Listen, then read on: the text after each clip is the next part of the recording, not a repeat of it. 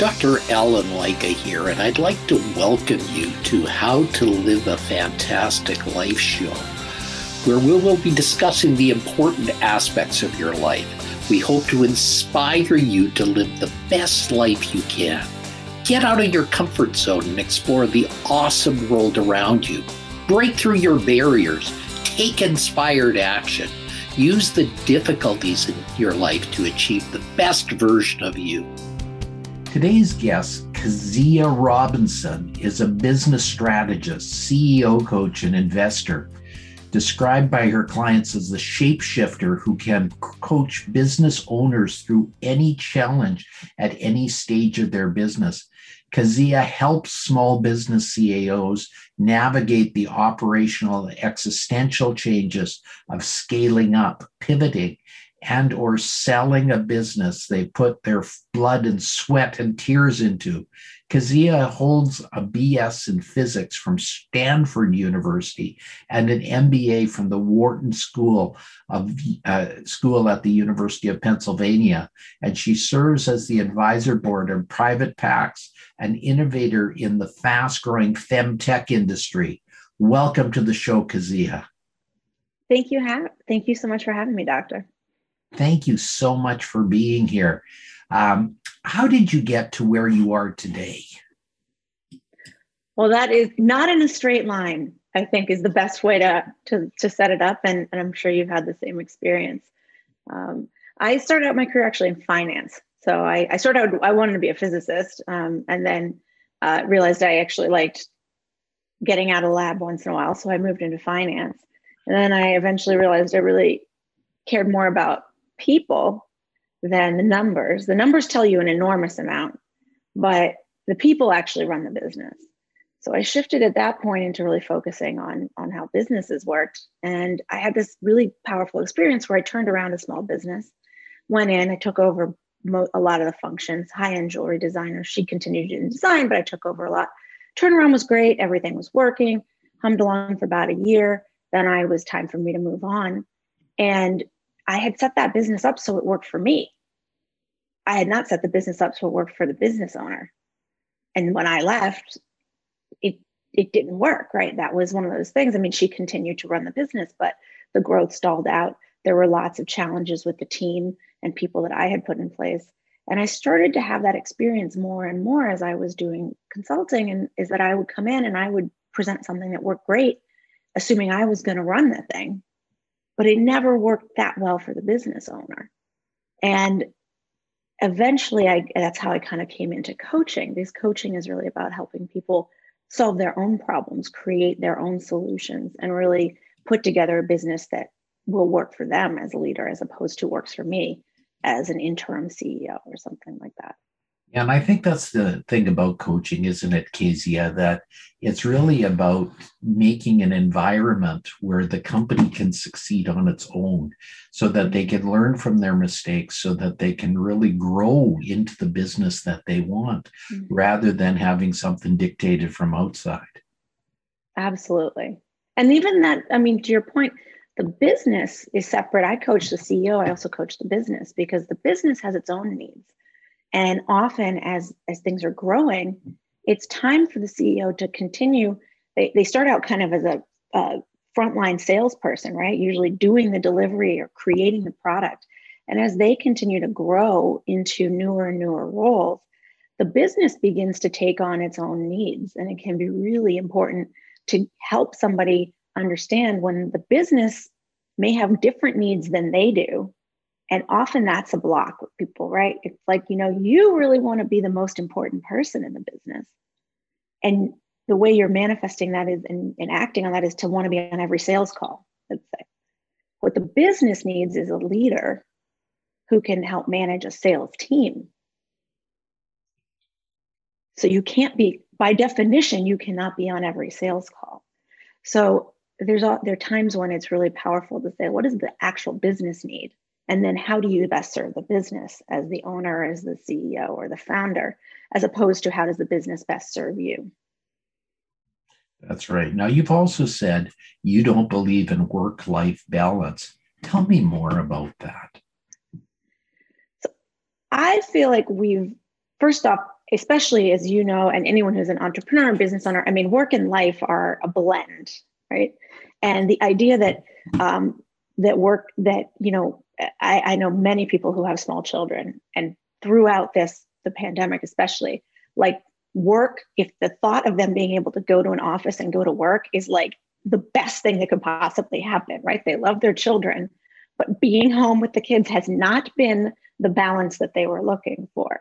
So I think that we get really fixated on this idea that work and life are in opposition, as opposed to that what we're looking at is I talk about energy investment, right? Your mental and emotional energy, and how much you invest internally for kind of rejuvenation and for growth, and how much you invest externally. So investing in your, let's say, a relationship with a child can be really rewarding for both of you, or you can set that relationship up such that it is very draining for you. So same thing with your work, with the people you engage with at work, with your customers, your clients, with the actual things you do, right? Your tasks and functions. And what I find is people are often kind of burning it at both ends, right? So they're not investing enough in themselves at work or in other areas of their life. And they're over investing in outside of themselves, but in low return activities. Like, I was speaking with a woman once, and she was like, "Oh, I got to go pick up my kids, kids from college, pre-pandemic." Da, da, da, da. And I said, "How old are these kids?" Right? You know, they're like 19, 20, right? I was like, "Why don't you send an Uber?" But then it's like, "Oh, but then I'm not a good mom." People start to layer on. So the same thing. Why don't you let someone else take the sales call? Well, the client might be disappointed. It's like, well, let the client be disappointed and tell you, and then deal with that situation. So Yeah, it sometimes sounds like they have to do with what's right for them. And that's the key, is somehow people forget what's right is not necessarily what's right all the time. It's what's right for them that needs to be taken into account. Yeah. And especially with what we're most frustrated by, I think, is when we put energy and effort into something and it is not received, right? It is not acknowledged or received. And over engineering products is a prime example. You know, we think of it with technical businesses, but it can happen with any business. You know, when you over engineer something, you've actually done that for yourself, right? That is, as a business, you could say, well, adding 6 more bells and whistles was not for the benefit of the customer. That was because it was fun to add those things in, right? So you can't expect the customer to pay for it. You can still do it, but you have to understand that you're using that energy is an internal investment. Maybe in our team wants to try some new things out, not an external investment that you're going to expect to generate revenue off of. And so if it wasn't fun to add the 6 bells and whistles and the customer doesn't want it, then you got to stop doing it. Sounds right. Now, Kezia, why is it so hard for us to let go of our addiction to work? Well, I think it's one of the things that's interesting is it's really not work, it's effort. Because we're meant to produce, right? We're meant to engage. Our bodies are meant to move. We're meant to do things, right? And I think that a lot of the difference between humans and everything else on this planet, right, is that we keep trying to do new things. Right? We don't just keep trying to stay alive and do the same thing. We're constantly trying to do something new. And that's like the most exciting part of being alive, right? Is this constant expansion and growth. What we get into though is we get on, say you're on the Stairmaster and not on the mountain. And it becomes a thing about like, well, if I didn't work hard, then I can't possibly get anything, right? It's no pain, no gain. We've got these stories. And what we'll do is we'll begin to sabotage ourselves as the moment that the ease comes in. And if you think of somebody like who wants to train for a marathon, you know, and you're out of shape, the first mile you run is pretty brutal, right? But you get faster, it gets easier, right? The point, if those whole 26 miles were like that first mile you ever ran when you were out of shape, no one would ever make it through a marathon. It makes no sense. But we do that in our life all the time when we start to see something come easy. Like, you know, we hire somebody who's really functional. They do a great job. They do a better job than we used to do with that. We'll start to micromanage them and sabotage them because we've created this discomfort with ease, like we're cheating, like it's not. And so a lot of what I work with people is like, let's talk about what the challenges are. Let's stop creating problems. Let's enjoy the ease, right? That's a restorative part, learning to de-escalate, learning to enjoy the ease, but also learning how to continue to increase that return on investment of energy, find the next challenge, right? Go into something new instead of continuing to stand on that Stairmaster, right? And keep going through the same problems and creating and manifesting the same cycle. So it's, I think that it's that idea that we've really bought into, that life is hard, that success is difficult. That's the thing that really keeps us making life hard and makes success difficult. Kezia, why is it important to have a coach or a mentor in this process? Well, I mean, I'm sure I still have coaches now, right? And we cannot, one of the great expressions is, right, it's really hard to read the label when you're inside the jar. There's so many things about ourselves and about our situations that we have bought into, and we've decided, and there's a lot of neuroscience about this in neuropsychology. We have taken something that is not a fact and decided it is a fact. And we've done it so long ago, and it's so embedded that it's really hard on your own, because it isn't fun, right? It isn't fun to, like, you're used to, you got this whole reality down, even if this is not a reality that you're enjoying, that's working out for you. You know it, you're comfortable with it. It's like a lumpy mattress, right? You know it, you're comfortable with it.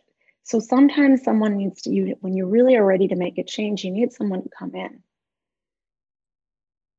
Because you're walking around going, my back hurts, and blaming it on all sorts of other things. And sometimes you just need somebody to go in and go, that's a pretty lumpy mattress you're lying on. Would you like to lie on a different mattress? I'm not telling you which mattress you want. I'm just trying to tell you make sure that okay, and then what's the process that you're gonna, let's take you through the process, right? Let's take you through exploring these other realities, these other thought patterns you can have. And how does that actually turn into business, money, value creation, improved relationships, right? Let's bring it into the real world and out of just the theoretical. And if you can do that on your own, go for it. If you can buy a book and it changes your life, go for it. That is the most efficient way for it to happen. If that has not been working for you, I once had a therapist who said, how's that working for you? And I was like, it's not. And he's like, well, that's why you're here. So if you've tried these things, if you can't just turn on a dime, that's when it's, in time to engage a professional and bring in somebody who does this for a living to help you out. Kezia, what is the best definition of leadership you've heard? So, and I wish I could remember who it was. It is the art of motivating others to want to strive for a common goal. It is really about all of those things, but really about other people, right? Wanting, really bringing people together. So they want to be at work. They don't work for you for the money. They don't work for you because of this. They're working on this business because they want to. And those goals, those dreams that belong to the business belong in some way to each of the people who work in your business as well. And to the community, and really to think even more broadly than that. That's profound, Kezia. Thank you very much. So what? It wasn't mine. It was somebody. I was want to give attribution. I wish I could remember who wrote it, but that's fine. Really I'm sure we can look it up someplace if we want to. So, yeah. What is the best advice you've ever received? I've gotten a few really good ones. So I'll go through. One is, don't take things personally that aren't personal. And trust me, that accounts for 99% of other people's behavior. It just doesn't have to do with you. And I mean, even if they walk up to you and say, you are the problem in my life, guess what? Most of that does not have to do with you. The next one is don't let people or things live rent-free in your head. And this is about the energy investment. And a lot of what I work on with people is I say, that's great. We're off the Stairmaster, we're onto the mountain, but you got a big bag of rocks. So how do we put those rocks down? And where do the ones that are about the past, put them in the past. The ones that are anxiety about the future, let's put the schedule together. Where do they belong in the future? And then the last piece came from one of my managers when I was in finance, and someone I continue to keep up with. And he said, minimize regret. I think he got that from someone else too. So to be fair, but minimize regret is really one where, when we think about the things, like nobody, we always joke, but it's true. Nobody dies wishing they'd done less, wishing they'd enjoyed their life less, wishing they'd loved less, wishing they'd created less value. So I think that really focusing on, minimizing regret is about stepping into things and taking those and going on those adventures. Excellent. Kezia, is that how you live a fantastic life, or what other elements are there that are important in that? I mean, I really working on self-acceptance, I think, has been my greatest challenge. It's most my clients' greatest challenges. We stand in our own way. And I think leading a fantastic life is about that incremental, every day, looking at your life and thinking, what is fantastic right now? Let's keep track of what's fantastic about me, what's fantastic about this meal I'm eating, what's fantastic about this conversation we're having, and having that element of really embracing that there are lots of things that you can be incredibly happy and satisfied with where you're at. That is an inside game, right? A personal statement and place that you are, and still have goals and drive and want to create more. So I think that leading a fantastic life is really something for me that's about waking up and just looking at all the things that are great about my life. And then having goals to all the things I don't think are so fantastic. Okay, let's put together a plan and work with my coach, right? And work with my mentors to be able to change those. Excellent. Well, Kezia, we're almost at our end now for our time frame. How can people get in touch with you if they'd like to learn more how to develop their business or themselves?